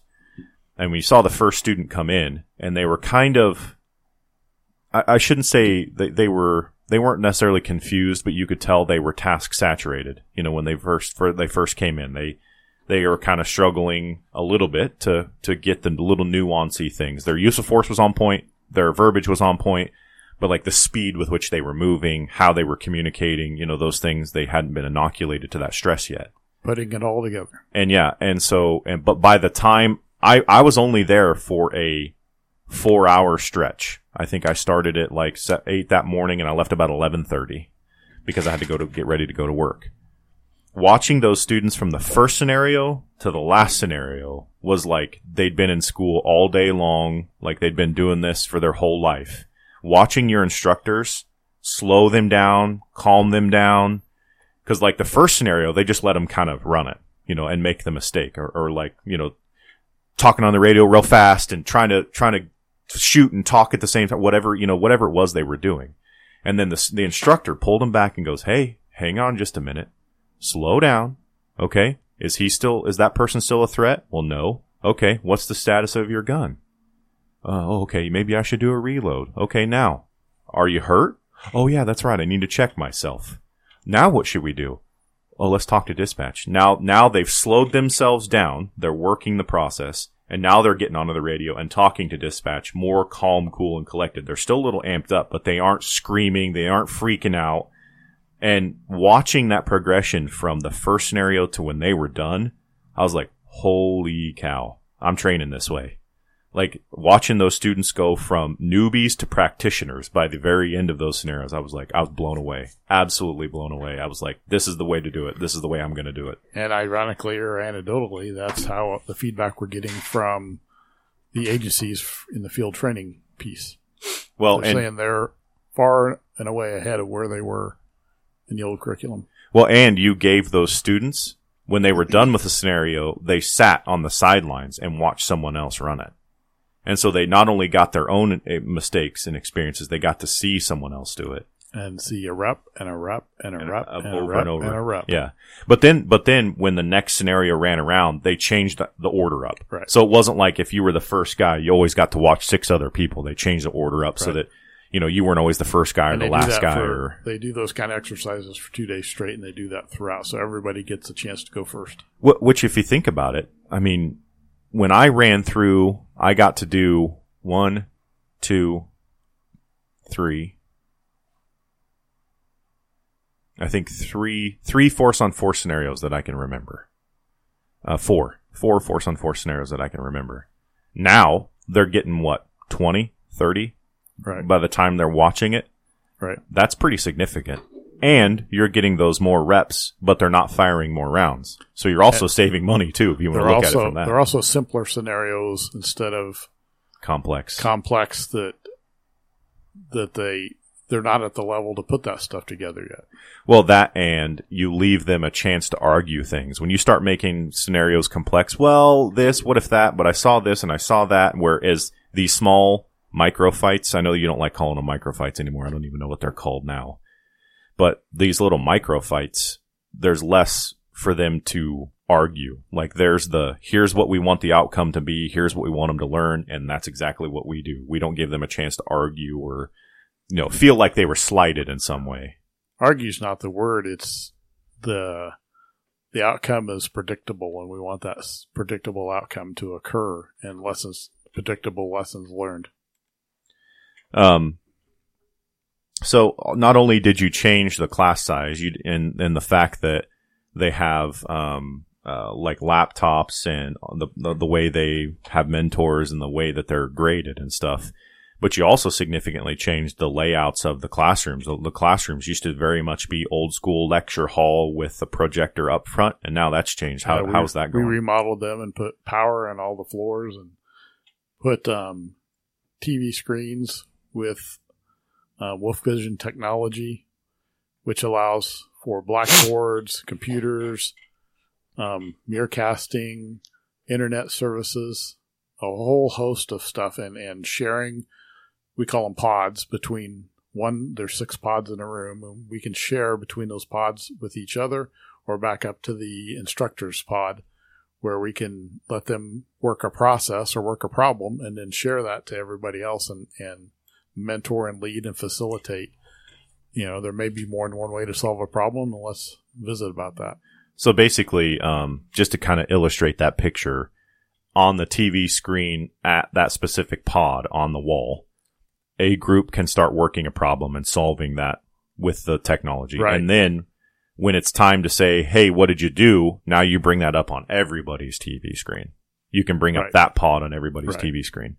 Or at least to the instructor's pod where everybody can see it. Yeah. And then vice versa. You just go around the room and you can do that. And additionally, it brings the Kansas communities to the classroom because I can pull up a house on Google Maps, or I can pull up a bar, or I can pull up a bank, and you can talk, or a school, and you can talk about the tactics that you might need to mitigate some of those threats that might occur. So you can bring the classroom from the communities of Kansas right into our classroom.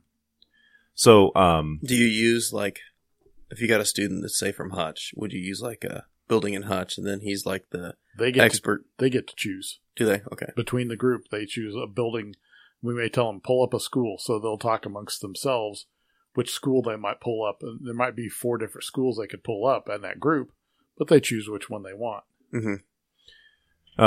So how did Corona affect you guys? Because not only were you were going through the new curriculum and stuff at that point, so it added an extra wrench in the plan. How did that affect you guys? So I say in the vein of my work at the KLETC, Corona was a blessing because we needed to stop the machine long enough to rewrite lessons. And we were able to do that when our instructors were not working through Corona, because we shut down classes for 2.5 months because everybody didn't know how it was going to turn out. I don't think we would shut down again given similar circumstances. It gave our instructors time to even work from home and work through Zoom and build the new lessons and the new curriculum. It was very helpful. Now, the downside to that is that put us down about 70 students to catch up, and we had to find a way to catch up those 70 students for 2.5 months because law enforcement didn't quit during Corona. Still needed the same people. Yeah, and I mean there are certain things that are there. I mean, I'm assuming there are certain things you still cannot miss. Period. You can't miss evoc, you can't miss use of force, those kind of things. Can't miss firearms, can't miss driving, and you have to successfully take a test for use of force. Are you still doing just that offshoot small test for use of force? No, our benchmark tests all have use of force built into them. Oh, okay. So if force on force stuff. So you're now an associate director, which has then opened up some other avenues for you, and you've kind of achieved a dream that you've had for a long time of getting your pilot's license. What's that been like? That was a journey. Most of the things that you've accomplished lately have not exactly been easy. So my father, if you remember, was a mechanic and a pilot, and I've always had that dream. And as a young cop with child, you don't have the money for that, and I was able to find some money to do that, and I completed that dream. It's an 18-month journey. And now you get to just go out and fly for fun, which you did today. How was it today? I did. It was a little bumpy the first 500 feet off the ground, and then it smoothed out at about 2,000 feet off the ground. Where'd you go? Went north out of Hutch to Little River over a farm. I had my first non-pilot passenger, and went over their house, and then went over the north part of the county, and then back to the airport in Lyons, north part of Rice County. Back to the airport in Lyons and landed, and then took back off and went back to Hutch. About an hour and 20 minutes of flight time. Who'd you fly with today? Dina Smith.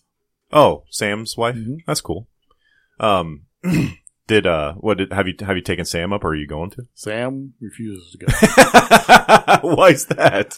He's been in a small airplane for some fishing stuff in Canada and did not enjoy it. Oh, well, fair. Is there anything that guy hasn't experienced? I mean, goodness gracious. So are you going to get your instructor license for piloting too? Flying? No. I probably would not be eligible for a medical to the point that I could do that.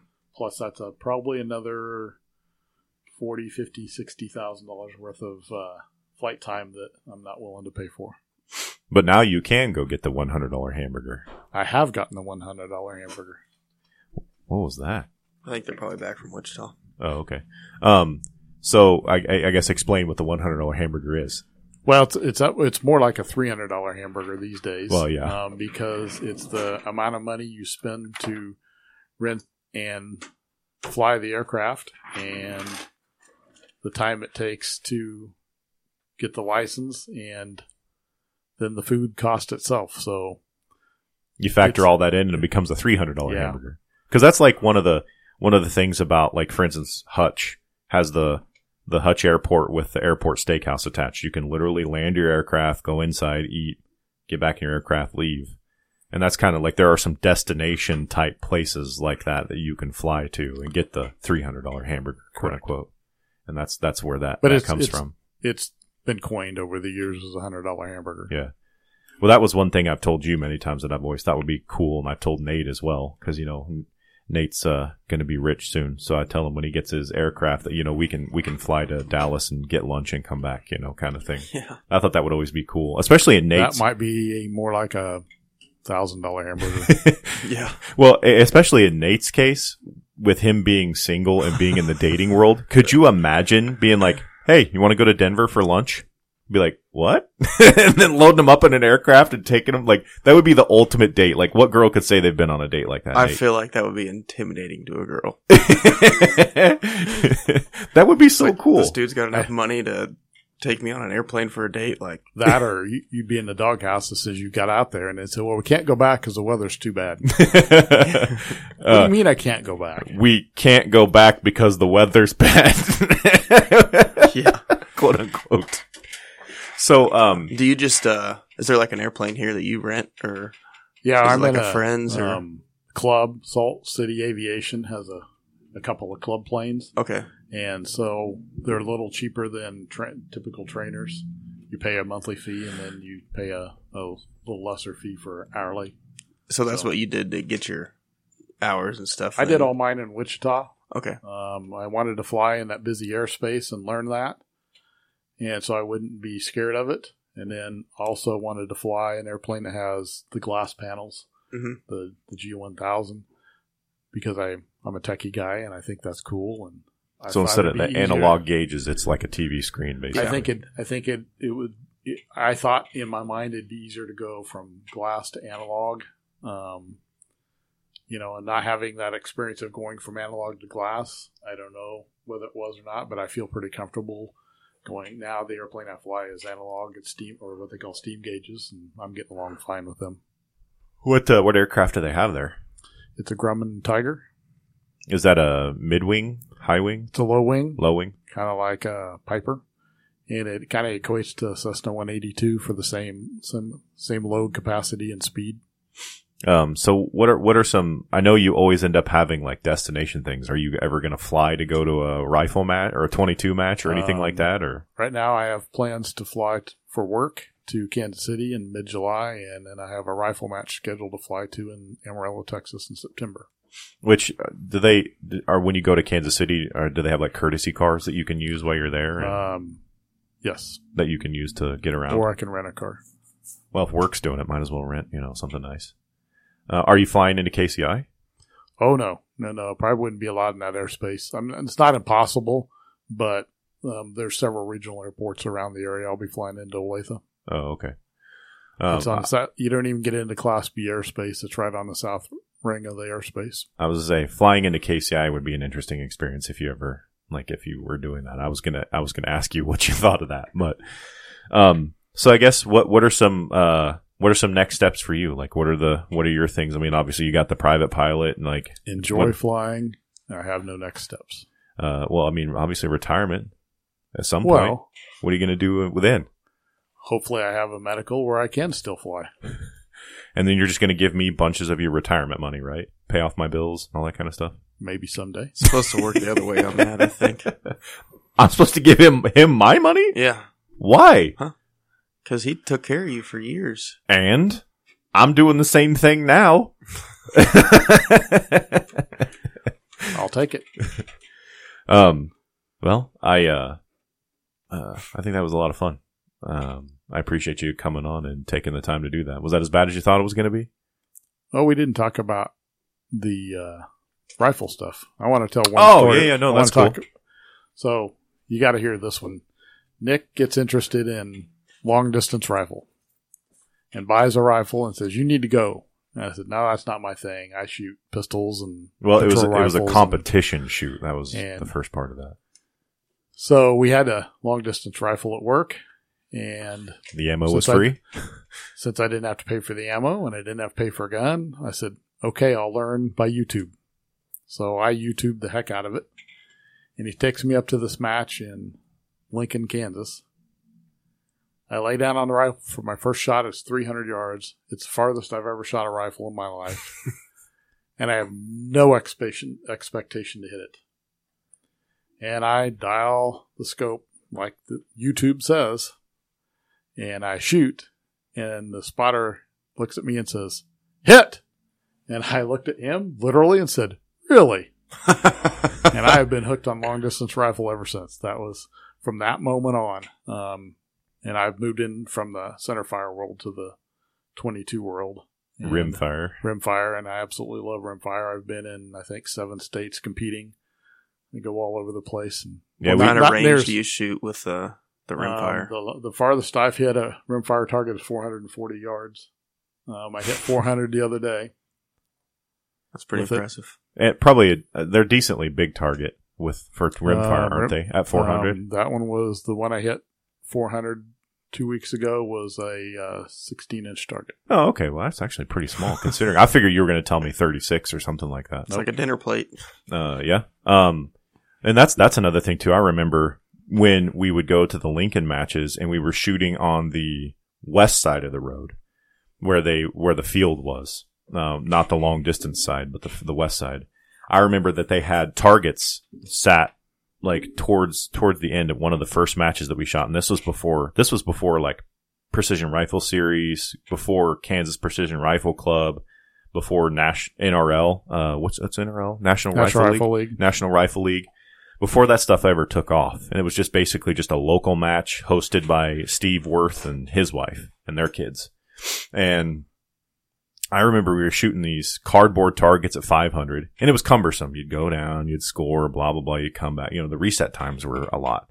And of course we were all learning through that process. But I remember at a 500-yard target, like my group was bigger than a basketball. It was huge. Just because I didn't know cheek weld, I didn't know any of that stuff.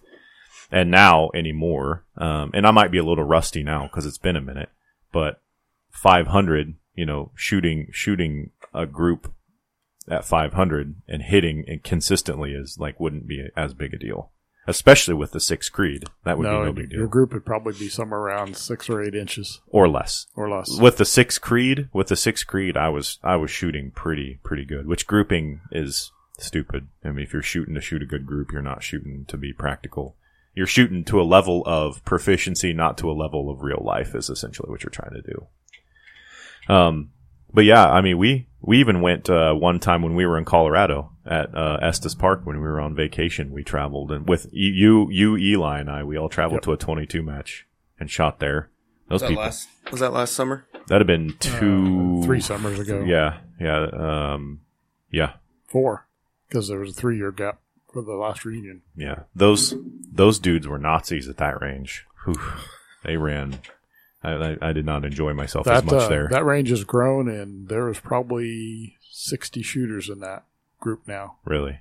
It's very popular out there. Huh. Well, I mean, could you imagine all the opportunities to shoot at angles in mountainous areas in Colorado? I mean, that adds a whole nother level when you have to add the cosine in, and you're shooting. You're always going to be shooting, shorter, quote unquote, if you're shooting uphill or downhill. But factoring that in there is always an interest. Like in Kansas, you don't really shoot off the cosine much, and if you do, it's pretty negligible.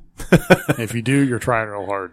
But yeah, I remember when Dad first got his 6.5 Creedmoor, his RPR, Remington precision rifle, and my 308. I always compare my 308 to when I would compete with those guys. They're shooting 243s at that time. When I first started, people are shooting 243s. They're shooting 260s. 6.5 Creed was starting to come on scene. There weren't really many Wildcat cartridges, but shooting a 308 against those guys was like bringing a Pinto to a Formula One race. Like, I'm going to go around the track. I'm just not going to go around the track as fast as these guys. Like, the wind was pushing my bullet 3 times more than theirs. So I'm having to factor in 3 times more wind and all those things. And it was going, the bullet's going subsonic around, transonic around 700, going subsonic probably 720 to 750. And once it goes into that transonic flight, it's a crapshoot what the bullet does ballistically after that.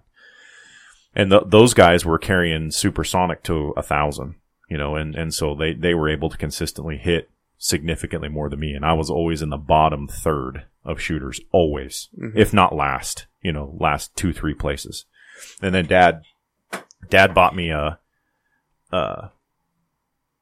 did you buy me just the barrel? Because I already had the action, right? Actually, I won the barrel on a drawing. Okay, so Dad gave me the certificate for a barrel, and then I had it chambered in 6 Creed, which was a significant Wildcat cartridge at that time. But people weren't really, the reason that Wildcat cartridges weren't a thing for a while was because the pressures and stuff, and they're going so fast and they're so hot that they would wear out barrels very quickly.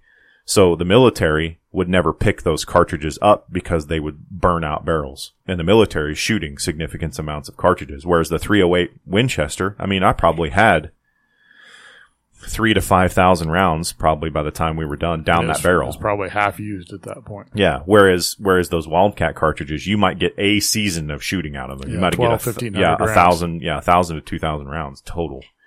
And then you're changing the barrel. And so, had it chambered in 6 Creed, and then I even had them custom cut the rifling for the bullet that I was going to shoot. So rather than being like a 1 in 6, I think it's a 1 in 6.5 or something like that. I forget the twist rate. And I went out to my very first match with that thing and placed 9th out of like 40 or 50 shooters. I mean, that's the difference. Big difference. The cartridge makes and the tech. Well, and there's some skill there too. I mean, there has to be some proficiency in operating and pulling the trigger, being the trigger monkey. But it's so much fun to do those things. And when Dad got his 6.5 Creed, I was never able to hit the 1,400 yard target, and that was the furthest target that they had, and it was a man-sized target. Probably 24 inches across, 24 to 36, something like that.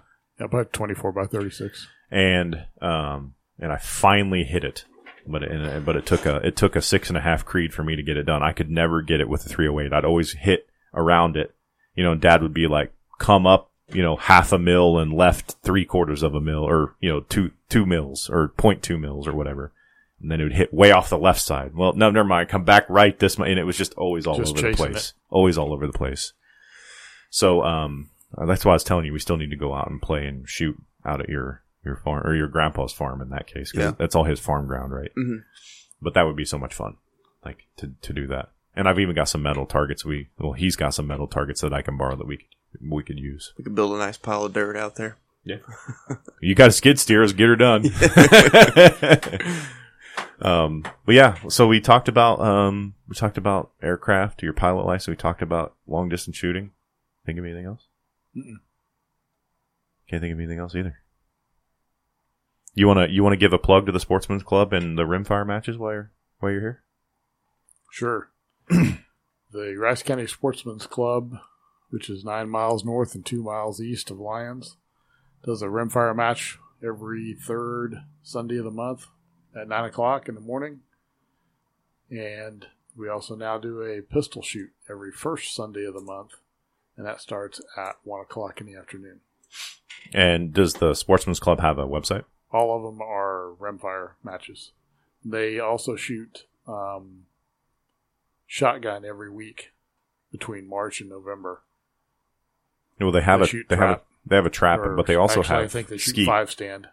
Do they have a skeet too, don't they? Yes. But I think they don't shoot that as often, right? They just do 5-stand.